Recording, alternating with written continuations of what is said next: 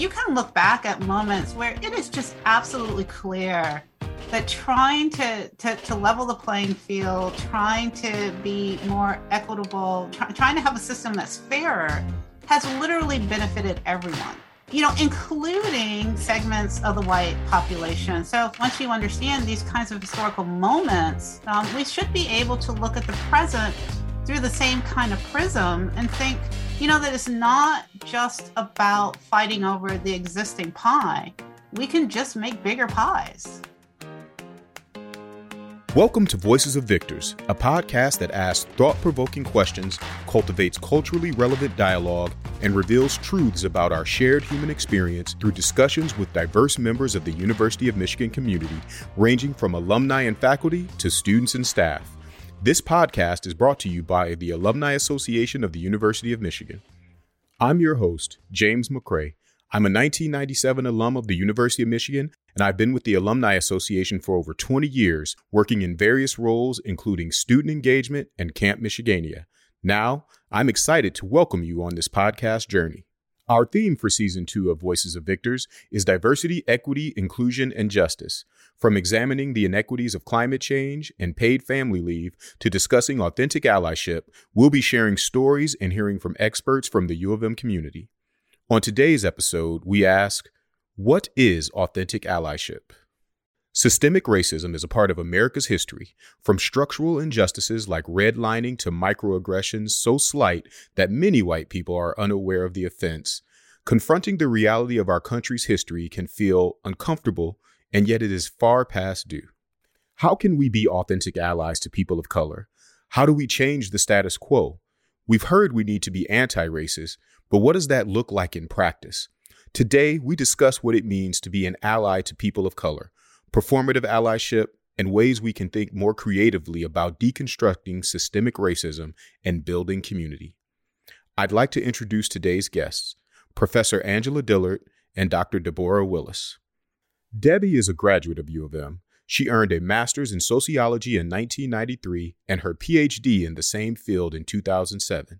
She developed and leads the DEI certificate program at Rackham Graduate School at U of M. She's also the assistant director for the professional development and engagement team at Rackham. Angela is also a graduate of U of M. She earned a master's in American culture in 1992 and a PhD in 1995. She's a professor who has appointments in the U of M Department of Afro-American and African Studies, History, and the Residential College.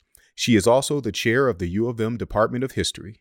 In the past, she's been the Associate Dean for Undergraduate Education for LSA, and in that capacity, helped to draft and implement the college's DEI program. Welcome.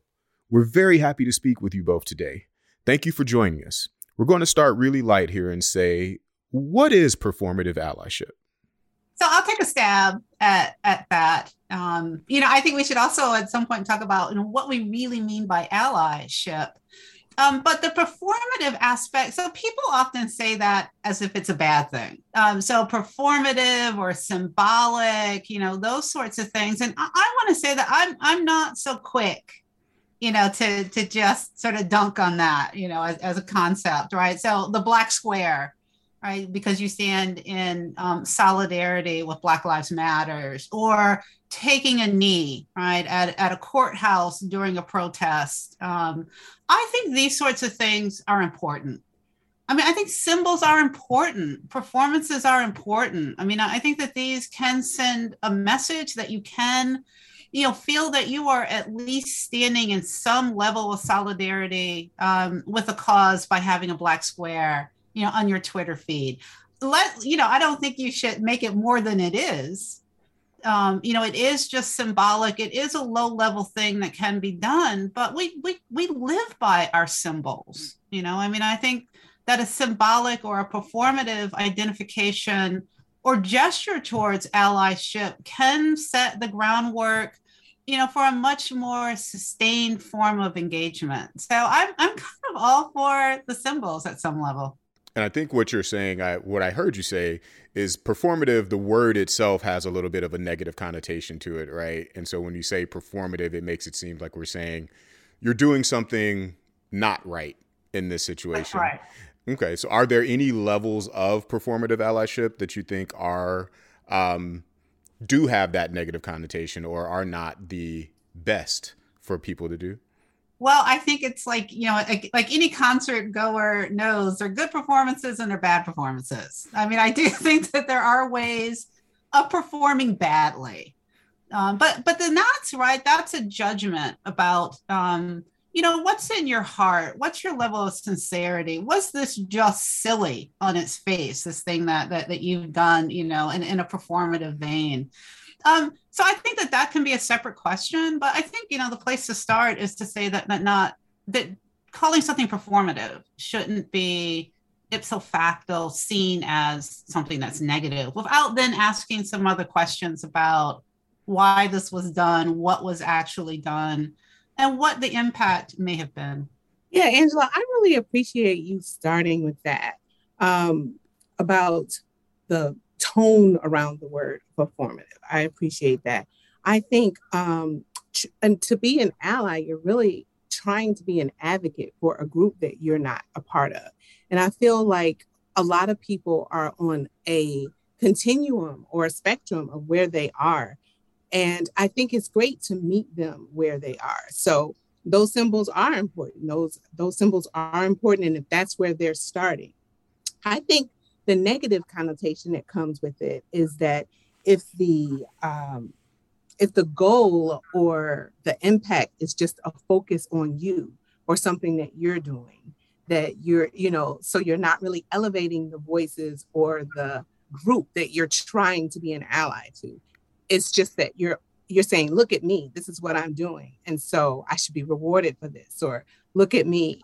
So I think thinking of it both ways is really important, right? And so thinking about being a true ally is really an action word. And so while you may start with a hashtag or a black box, like what's behind that? What are you doing in addition to that? How are you really questioning yourself to think, how are you truly being an advocate for this group that you're trying to be an ally for? A lot of times when we think of things like social media, you mentioned the posting the black box on your Instagram account or your Facebook. A lot of times those posts on social media, that in itself has the connotation that, you're doing this for you, like you're trying to bring more promotion to yourself. So how do you think today's digital world, like where we're living, how does allyship show up there? And again, using that more negative tone of performative allyship, do you feel like it has been influenced by this digital landscape that we have? I do. This is such an interesting question to me. I can't wait to hear what Deborah has to say about this.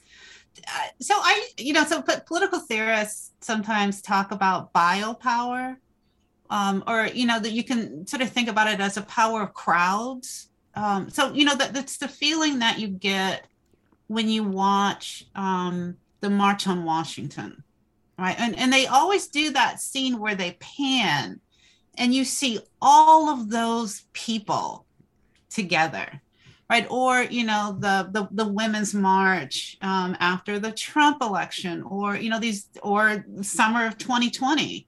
I mean, just seeing all of these people out on the streets together. And that one had the extra impact, right, of a pandemic in which people had been on lockdown, right? So those crowd scenes, I think, were, really arresting. I think there's a social media version of this. And I think this is where those Black squares matter. Seeing all of those squares together, I think approximates some of this biopower, right? So that you feel that you're part of a collective, that the only way you can see it is through a hashtag or through, something like that symbol, the square.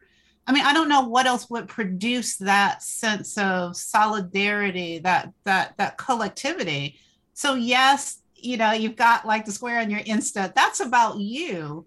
But once you have thousands of squares, I think that becomes something else that is this kind of, I don't know if I would call it allyship, but I do think it says something about solidarity and the power of crowds.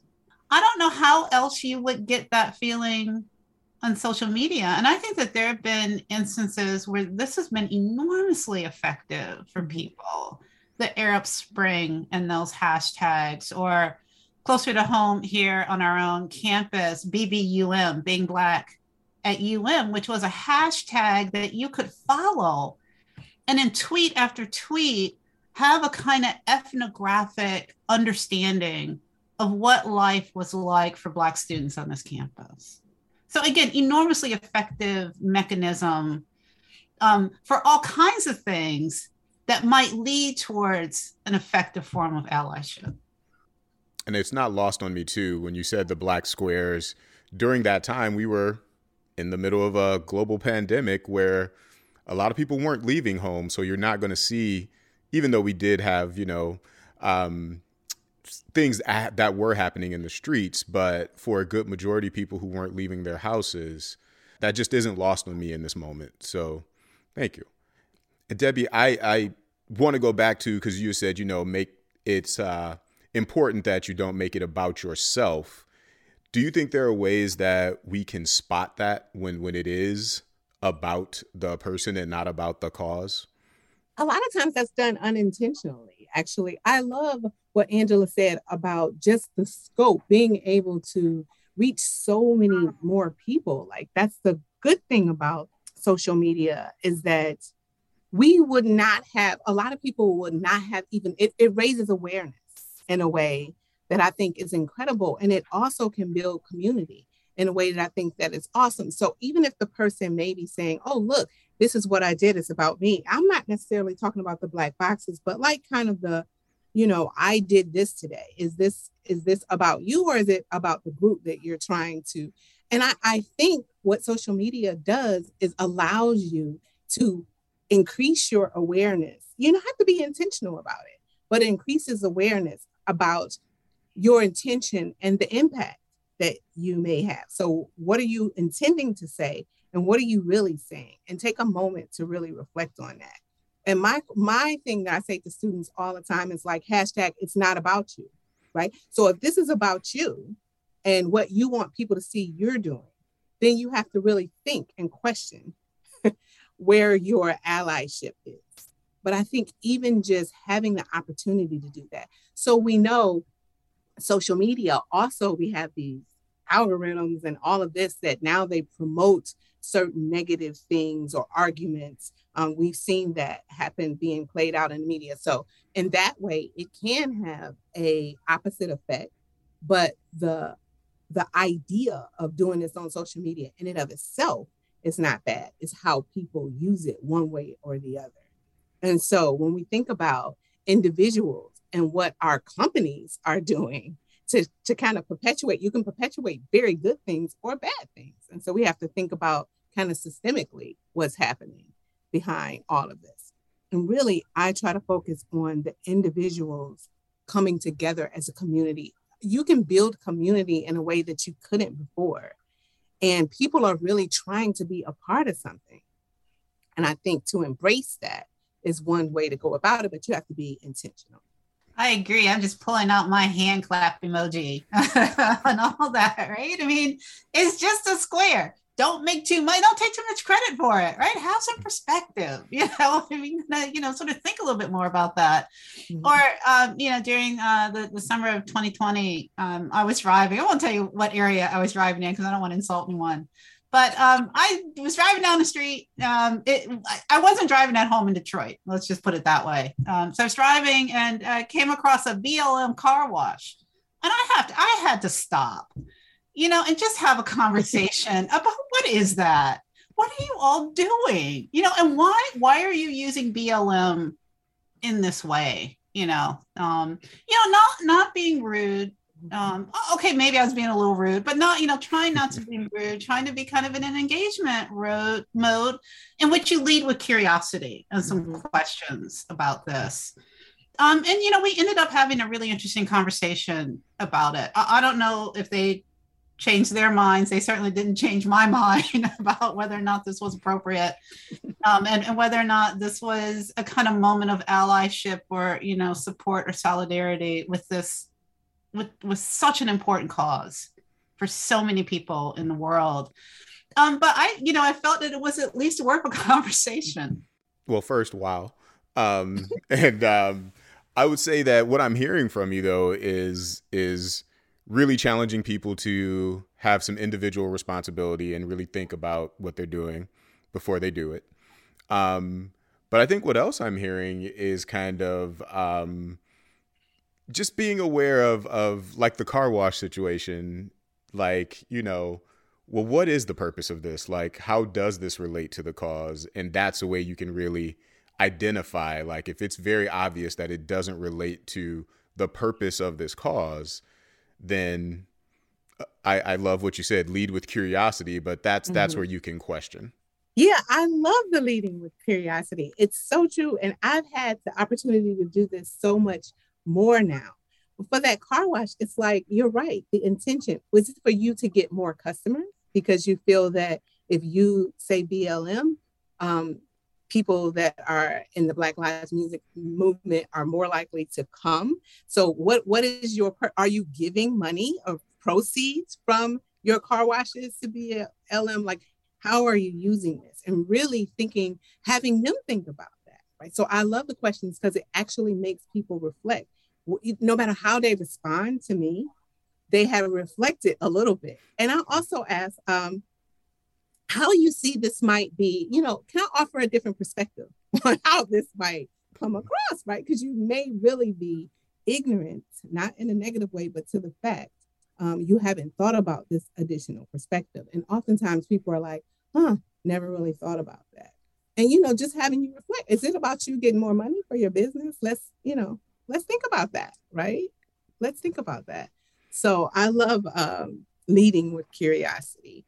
And I love the challenge of the responsibility I feel that I have, even when it's uncomfortable, because sometimes it's comfortable and funny. Like Angela, like I could see me saying, dude, come on, right? Like what, you know, so that's kind of fun, but sometimes it's uncomfortable to ask the questions like, what's really going on here in our workplaces, in our friendships?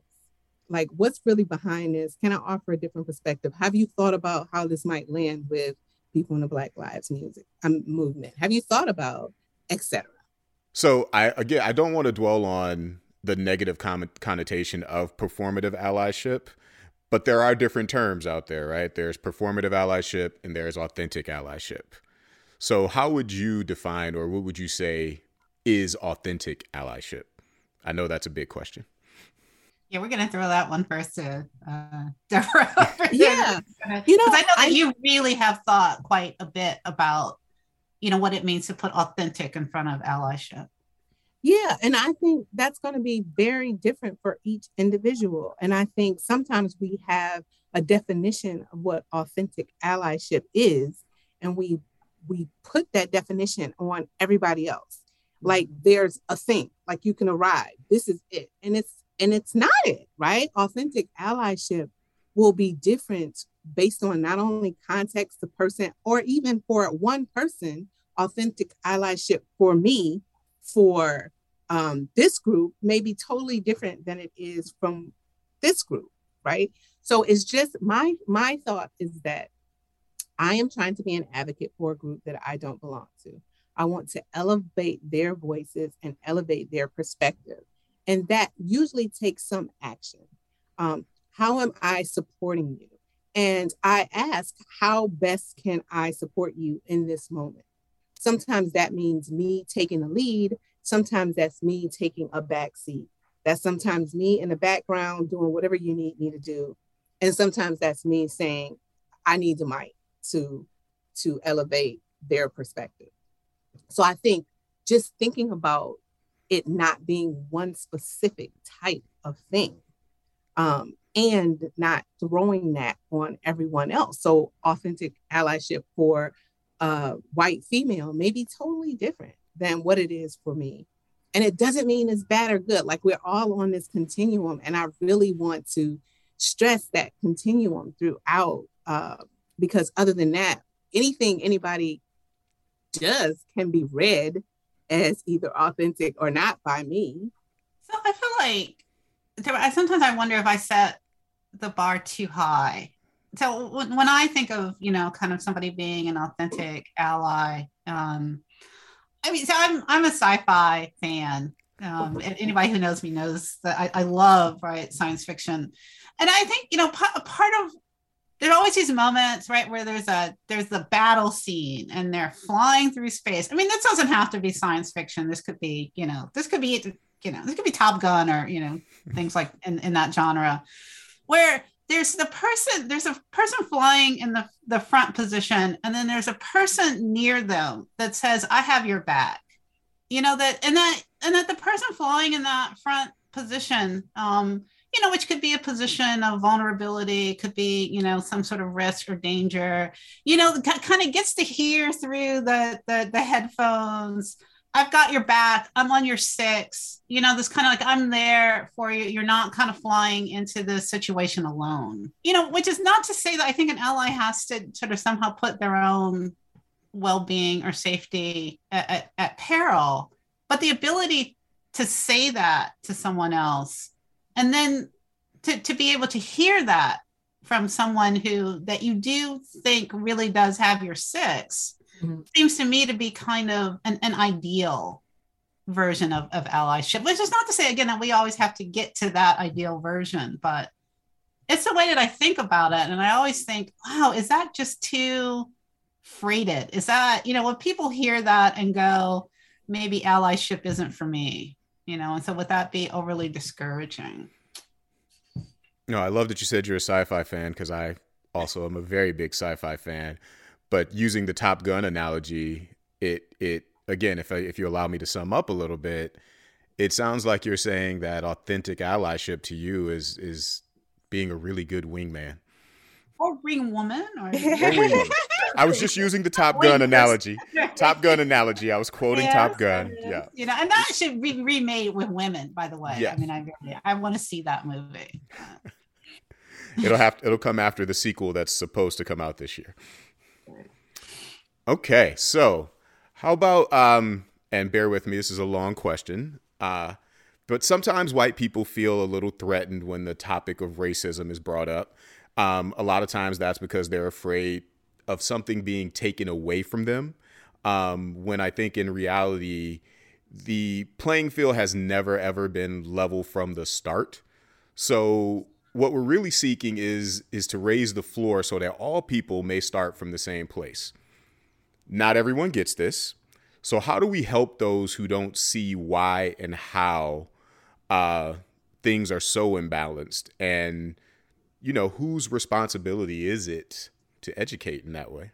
It's a good question. I'm a historian by both training and just inclination to sort of think about things historically. And I think that this is one area where I really regret the kind of lack of a historical consciousness that's often really pervasive inside of the United States, because I think that if you can look back at moments where it is just absolutely clear that trying to level the playing field, trying to be more equitable, trying to have a system that's fairer, has literally benefited everyone. Including segments of the white population. So for instance, the way that people used to get admitted to college, it was just the hookup. It's your family is wealthy. Of course, you're going to gain admittance into certain kinds of institutions. And as much as people bemoan the coming of affirmative action, the clear thing that affirmative action did was to regularize admissions, to make it fairer, to make it more transparent. So many people benefited from the kinds of changes that were forced by, first, African Americans trying to desegregate institutions, often putting their own bodies on the line or through court cases, and then to try and continue that process through the mechanism of affirmative action. The broad societal benefits from this just could not be clearer. Mm-hmm. And I think, once you understand these kinds of historical moments, we should be able to look at the present through the same kind of prism and think, that it's not just about fighting over the existing pie. We can just make bigger pies. And we've done that historically. Yeah, I love the focus on history. I love Heather McGhee now has a book out called The Sum of Us. And I think it was so helpful to people to think about the historical context and this fear, this myth we have of the zero sum myth, that whatever is gained by one side is lost by another. And there's this fear there. And so of course people are thinking, oh, if something's being taken away, if somebody's getting something, then something's being taken away from me. But like Angela said, like, it's not all about this one pie, right? So I think education is going to be the most helpful for that, and somehow trying to educate people more on the history. And I think some people we won't get, right? Some people are convinced that, they believe the zero sum thing. And some people will literally, to stop certain marginalized groups from getting something, will literally suffer themselves. And so she talks about this a lot in the book, but the thing what's most compelling to me is the filling of the swimming pools. So instead of these swimming pools being integrated, white people wanted the pool to be literally filled with concrete so that Black kids couldn't get in the pool, but it also meant their kids couldn't get in the pool. So, and that is a drastic kind of example, but it's so many examples like this, like Angela saying, around education, around housing, around, so many things. So I think just trying to educate people in a way that they have all of these fears. They're being bombarded with this kind of zero sum myth, and trying to really educate people around that and bring the people moving along the continuum that will come. Some won't come. So your question is, whose responsibility is that? And I think it's all of our responsibility, honestly. And I think we have to think about how much of that we want to do on a daily basis, because I do think those of us who are social activists can also say, I can't, or, I need a break from this or something. But I think I feel like it's my responsibility. And I'm hoping that we can share this responsibility among widely, but also don't feel like you have to do it, because I think then it becomes just this overburden, and what social activists feel a lot. It's a shared responsibility to get everyone educated to make some bigger pies. I love that. I love it. So, in your expert opinions, what are some examples of how people can take action to not only be not racist, but to be anti-racist in a meaningful way? I'm going to defer to Deborah on this one too. Yeah, she has to say, because I've been thinking a lot about, what's this difference between being non-racist, which would be nice enough, and then being anti-racist.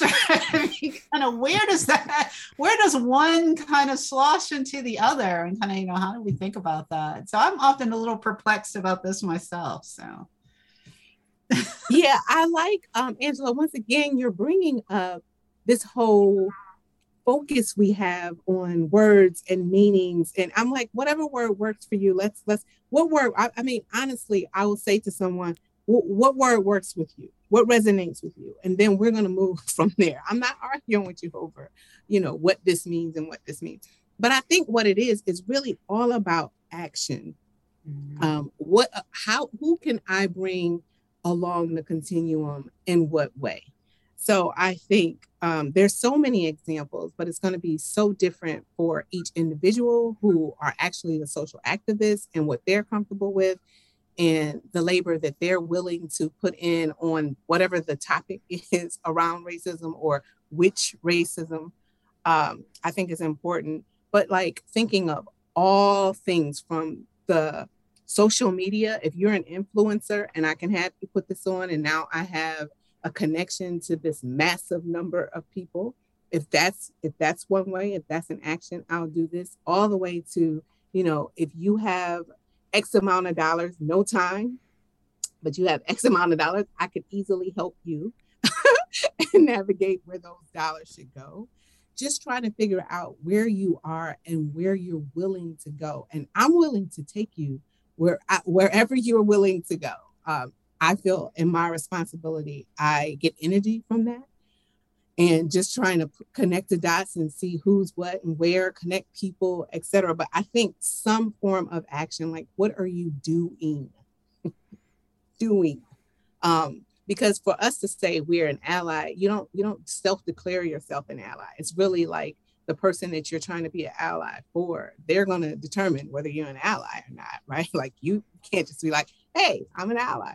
So I think just action, focusing on action. And I really think about different things for different people, depending on where they are. It's interesting because I think a lot of times in situations like this, we're looking for the capital THE answer. And what I'm hearing you say is there is no one size fits all to allyship. It's different for each person. And starting with what you're willing and what you're able to do. And I love that because I think I will use that in my personal life when trying to help friends along the way. So thank you for that. Angela, anything you wanted to add to that one? Yeah, I mean, I think, so there's allyship, right, and all of its complexity.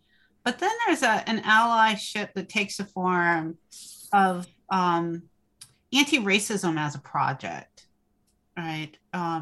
Which it seems to me it's, especially kind of ripping off of Deborah, that, has to be something about an active involvement to seek real and meaningful change, right? So structural changes, things like, it matters who's sitting in a room at the table when certain kinds of decisions are being made, right? And so that some anti-racist project might be recognizing what it means for you to be sitting at a table when, crucial decisions that are going to have a ripple effect and kind of touch people's lives, in really deep ways, that you need to be able to kind of have the courage, right, to say, I think what that person just suggested, is kind of a BS way of looking at it. I think we can do better, right? I mean, so those kinds of moments.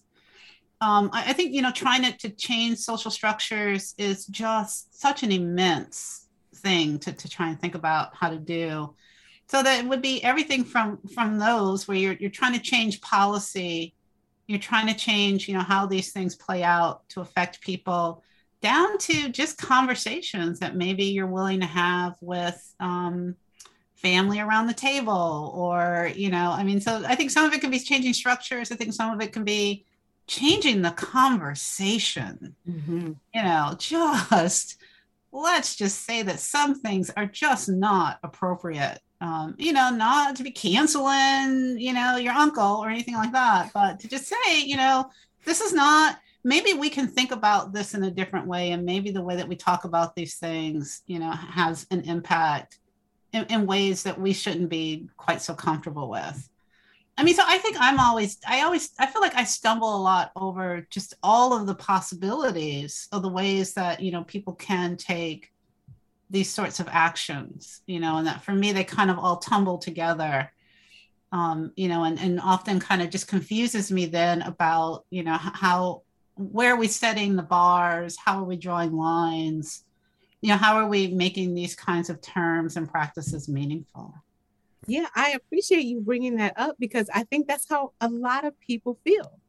And I think once you get to the point of, so folks like you and I, the confusion doesn't mean shut down, right? But for some people, the confusion just means shut down. I don't know. I can't win. It's too much. I can't think. Or so it actually energizes me to figure out, like, okay, you're a CEO. So your company wrote this. So what are you doing next? Like, here's your responsibility as a person, like you were saying, where are the seats at the table? What are you doing to actively work towards equity? And, what are your demonstrated commitments? And so just asking these questions, because some people think, oh, I can write the statement and then, yay, I'm done. But what's coming after the statement? And so you have power in a way that I don't. So let's think about how you could use that power, or privilege, we'll say, because people have, issues with power as well. But reality is you can do some things that I can't. And even working all the way on the other continuum as students, you also can do some things that I can't, right? As an employee or as a staff person, some things I can't do, but you can do as well. So let's see how we can use that in terms of how to fight. So yeah, I think you're right. Fighting the systems, fighting individuals, fighting structures. Like, where do you want to fit? Like, I will find somewhere. I will pull that out of you if you want to move towards anti-racist policies, anti-racism, how to be an anti-racist. Let's think about all the ways. And I think when you do that with people, they're more likely to join or not get confused or not get shut down or not let fear stop them from being. I mean, people fear social media. They fear the news. That's the one thing I think we haven't talked about in terms of social media. It used to be, you know, I don't know, like you can just become really famous really quickly in a way that you don't want to become famous because of social media now. That's a real fear. And so it really shuts people down. And I think that is one of the kind of negative connotations where we didn't have that before. I think, you know, I've never really kind of thought about it quite this way before, but listening to you, Deborah, I mean, I think part of it might be that what you need is a plan, a well-informed plan that, you know, understands the landscape, understands organizational hierarchies, understands your potential based on who you are, where you are, what kinds of privileges you bring to the table. And then to kind of be able to step back and say, I want to be an anti-racist and I want to have some impact. What are the ways that I can do that? And then including what's your risk tolerance? Exactly. What are you comfortable with? If you're going to be on social media, you need to have kind of a high tolerance, right? So, I mean, I think that's a really interesting way of thinking about it, you know, and that might look different when you're, you know, a college sophomore than when you're going for your MBA, or, you know, you're a Michigan alum and you get to throw that weight around, or, you know, you're a CEO or a college president, right? That at every stage you could kind of constantly be reevaluating this plan. I think I might need to do a little bit more thinking about my plan too. So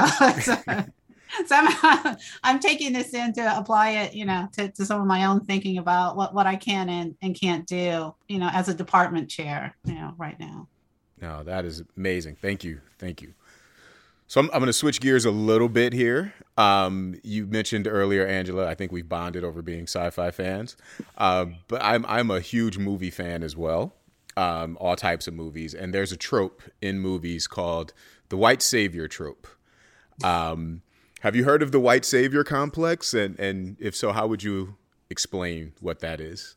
Yeah, there's so many movies, right, where you can see this in action, and it is just so wrong. I mean, it is just terrible, right? And I think, you know, I think, well, let me start with something positive, because I think in these conversations, you do want to start with something positive. I think now that we understand this white savior problem more than we have in the past is a really important step forward for us socially. You know, that we have a trope now that we can talk about. It used to just be the movie, right? I mean, it wasn't something that might tell us, something important about how we structured our society and assumptions about who can do what. Who has to be the sidekick, who has to be in the red shirt where, that person's not going to live to the entire movie. I remember growing up, seeing some of the first movies where the Black hero got to live to the end of the movie, and that this was widely discussed, and talked about because it was so different. So I think some of it is acknowledging that, we've come some distance from that. But I think we really need to be careful when we think about parachuting in to save other people, and what it means to take up that amount of space. That, sometimes you step up by stepping back. Again, another great example from the post-World War II civil rights movement in the United States, at the moment when Freedom Summer, where all these white college students head to Mississippi to register voters, and they are just in the way. They're taking up space, they're taking leadership positions, these Black, often agrarian workers weren't allowed to develop their own capacity, their own voice, because these well-meaning white college students were just so in the way. And I mean, I think that was an important lesson in the movement. I think that was an enormously important lesson to all those students that had that experience in Mississippi. And it changed their lives, learning about why you need to step back and make space for people who've been denied leadership and agency and voice, that, that facilitating that, is what this real authentic allyship, can often look like. I love that. The white savior complex is so complicated and complex, right? Because it's a couple things. One, we don't want them to put the people they're saving into this victim mortality, or this, you don't want to be paid, you want to believe, I need you to believe that the group that you're saving, quote unquote, has their own agency and are completely able, right? So just not having this kind of victim mentality, I think, is important. But I also think why it's so complicated is that there are benefits that we get from white saviors, right? I mean, so we need them, maybe redirect or whatever. But we don't want to take away some of the benefits that they're willing to do. And you have this whole intent impact thing. So how can I just change the intention a little bit so that it's impacting and landing in the right way? So I don't want to scare away white, quote unquote, white saviors, because there are benefits and they do have things that they offer to people that they do very well. Like even when we're thinking about in the movies, when we're thinking about the saviors, how someone benefited, right? But there also is harm done, and we can address that. How can we have the benefits without the harm? And just really thinking through that. Also, they get this feeling of, they feel great, right? And I don't want to squash that feeling. I want you to feel great. I just want you to know that you can do it in another way, because we do want people to have this good feeling from helping others. So it's very complicated. You want to do it, and you want to work with people in a way so that they're not seeing others as victims, and they are actually still able to assist in ways that we want and need them to assist. But, so my hashtag for this is hashtag drop the cape, right? We need you. Take the cape off. You can fold that up, put it away. You can put it back on when you're at home and you're feeling good and you want to look in the mirror and see the cape. Fine. I want you to have that feeling. I don't want that feeling to cause any harm. Yeah. When I was thinking about, the kinds of examples that, I might want to draw on in this conversation, based on things that have happened on campus, there's this one thing I think about this all the time. So Black and brown students had been protesting on campus. And it was such an interesting moment. They were doing things in such a smart way. And I think a lot of it had to do with this African-American graduate student who was here at the time, and he was working with people actively on protest history and on strategies and how do you think about this. So on one side had been Black and brown students, and on the other side were Ann Arbor police out in a show of force. And white students stepped in between these two, locked arms. Mm-hmm. And I thought, in a moment that said, we're white, we're young white college students. These cops are not going to harm us. They might harm the Black and brown people standing behind us. And so they literally locked arms and kind of put themselves in between what did at that moment seem like two contending forces in some tension with each other. I mean, I don't want to overstate, but, when you're thinking about, how do you de-escalate that kind of situation? I thought that this was, it seemed to me a heroic thing to do, but heroic in a really well-informed way. I mean, they knew exactly what they were doing and why they were doing it. And I noodle with this a lot about, what this says about contemporary forms of protest, how smart a lot of young people at a place like the University of Michigan have gotten in thinking through this kind of complexity. And I have to say, I was really, I was scared out of my mind, but because I didn't want any harm to come to anybody, but deeply impressed at this. And it has just resonated with me kind of years later. I still think about it. So, I mean, that's a kind of white say. I mean, I think in the way, right, Deborah, that you have in mind. I mean, they weren't really wearing capes. That's literally a physical example of using your privilege in the right way. And I love that. Thank you for that example. Okay, so big question. What do you think it would take to get a nation of people who are true allies? Well, I think it's going to take a lot, right? And a lot of people and a lot of intention and a lot of planning, to Angela's point, and a lot of going back to the drawing board over and over, a lot of education, equipping people. But I think where it starts is with the intention to do it, and then to sit in the discomfort. Like, it's so uncomfortable, right? And we're not even programmed to have these conversations, and to say we're going to have these conversations where we fundamentally disagree on something, and how can we move forward towards building a community. And so the more you kind of connect across difference, and you see commonalities, and you see people as humans, and you see people, I think that's what's going to do it. But, being able to know this is uncomfortable, I'm inviting this uncomfort, and dealing with emotions is what we don't do. And so allowing emotion. What do you do when you anticipating emotion? And then what do you do when it comes? Is it then unprofessional? Is it, I can't deal with this? Are we going to walk out? I think it starts with thinking about how us as social activists ourselves as well going to handle and deal with our own emotions, our own sore spots. When Van Jones came here, he said we have these sore spots and blind spots. And we have these privileges where we're one up or one down, because we're all, so many different things. And in some cases, I'm one up. In some cases, I'm one down. But how am I going to embrace these emotions, my own sore spots, and have my community to do that?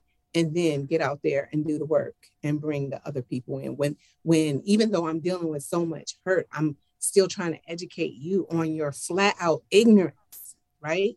But like saying, okay, this is what I'm going to do. This is what I'm going to do. You just got to be intentional, dealing with your emotions and having the conversations that will be uncomfortable. It's a lot of history, like Angela said. That history does not go away. That history is very painful. And most marginalized, or all marginalized communities have their own history as well. And I don't know the history of others.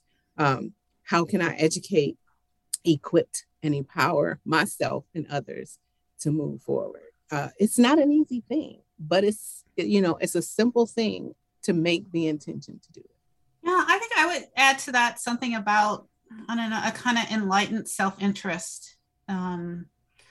So a recognition that for Black and Brown people, for minoritized people, for people on the margins, I mean, this is going to look different, right? Than it might for, other kinds of people. But, just some sort of sense that we're kind of in it together ultimately, that we want a better society for everybody, including for ourselves, that we kind of want to be free of, the kinds of toxic effects of racism on everybody, right? On the way that society is structured, on outcomes from something like a pandemic or giving birth, right? That it's far more dangerous for Black women in the United States to give birth than it is, for other people in a lot of other countries. That what we've created is something that is not good really for anybody, and so this question, that a lot of activists ask about freedom, right? So how are we going to get free? It seems to me to be the question that we should have a lot of other people asking, how do we free ourselves from the toxic effects of racism? Why are we so unwell? Why do we have spikes of anxiety and mental illness? Why are Americans so afraid? Yeah. I mean, why is fear this thing that can move electoral majorities? I mean, kind of what's going on with us? I think society wide that these are really important questions to be asking, especially in light of climate change and what might be, in our future, and that's not a future that's all that far out. So I think, one of the great things about being in a place like the University of Michigan, right, is being around people asking these kinds of questions, asking them from the margins, asking them from the center, thinking about policy initiatives, thinking about history, thinking about why the humanities and the arts matter in these kinds of questions, thinking about healing, and I think in all kinds of ways, thinking about, this question of freedom, and how we get there. So, I mean, I think it's huge. I mean, I think that that you can move from allyship and anti-racism to fundamental questions about freedom and humanity, and that we should be making those kinds of connections.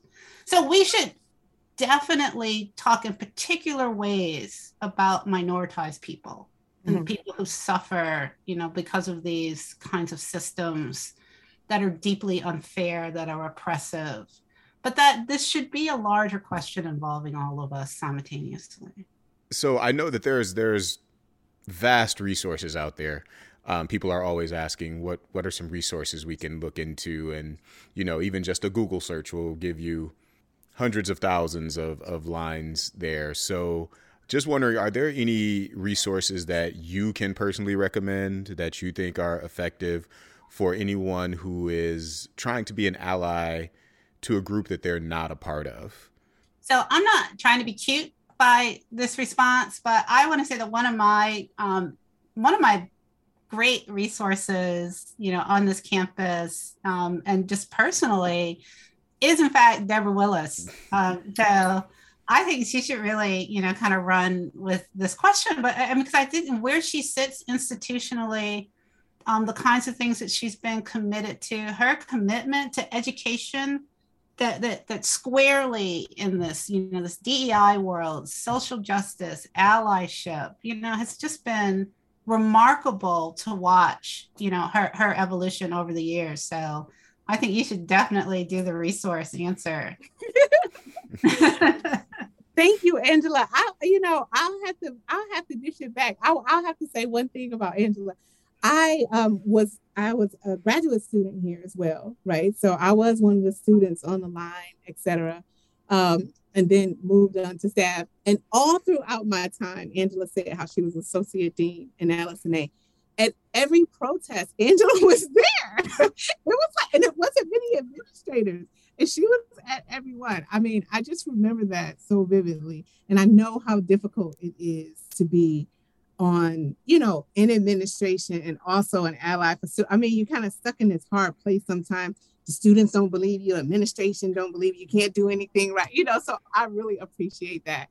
I have so many role models here at University of Michigan. But I would say there are so many resources. I mean, some of them we know, like How to Be an Anti-Racist, White Fragility by.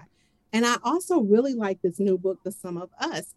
Just thinking about, Angela, what you're saying about history is so important. Like we really need to start there and kind of understanding that. So I would add that book. And just thinking, there are two quotes that I really think about when I'm thinking about allyship and just like how to support this kind of anti-racist ideology. And one of them is by Dr. Martin Luther King, who says injustice everywhere is a threat to justice. Injustice anywhere is a threat to justice everywhere. And if we really think about that, like how, like you said, Angela, Americans what are we so afraid of? Like, we're just so afraid. Like, everybody's afraid something is going to be taken from them. even Black and brown people get into these kind of oppression Olympics as well, right? So like just thinking about that, I say in my mind all the time, injustice anywhere really is a threat to justice for all of us, and we all suffer. And if people really think about that. But another one is Lilla Watson, who said, if you have come here to help me, you're wasting your time. If you have come here because my liberation is bound, because your liberation is bound up with mine, then let's work together. And so I think about that as well. Like, how can I think about, that's just so deep. When I'm trying to be an ally and when I need people to join me as an ally, just calling on those two quotes. And, you know, just, I think it starts with intention and education, and community is so important because there will be accountability in community. Debbie, Angela, this has been a super energizing conversation for me, and I can't thank you enough. I know it'll be just as, if not more, energizing for our listeners. So thank you so much. Thank you. This was a really great conversation. Thank you to our guests, Professor Angela Dillard and Dr. Deborah Willis, and to our listeners for tuning in. University of Michigan alumni are making a difference all over the world, and we want to continue telling their stories. Are you a member of the Alumni Association? If you haven't already, we invite you to join. Visit the website to stay connected, alumni.umich.edu. Also, don't forget to give this podcast a rating or review and hit the subscribe button so you don't miss the next episode. Until next time, go Blue.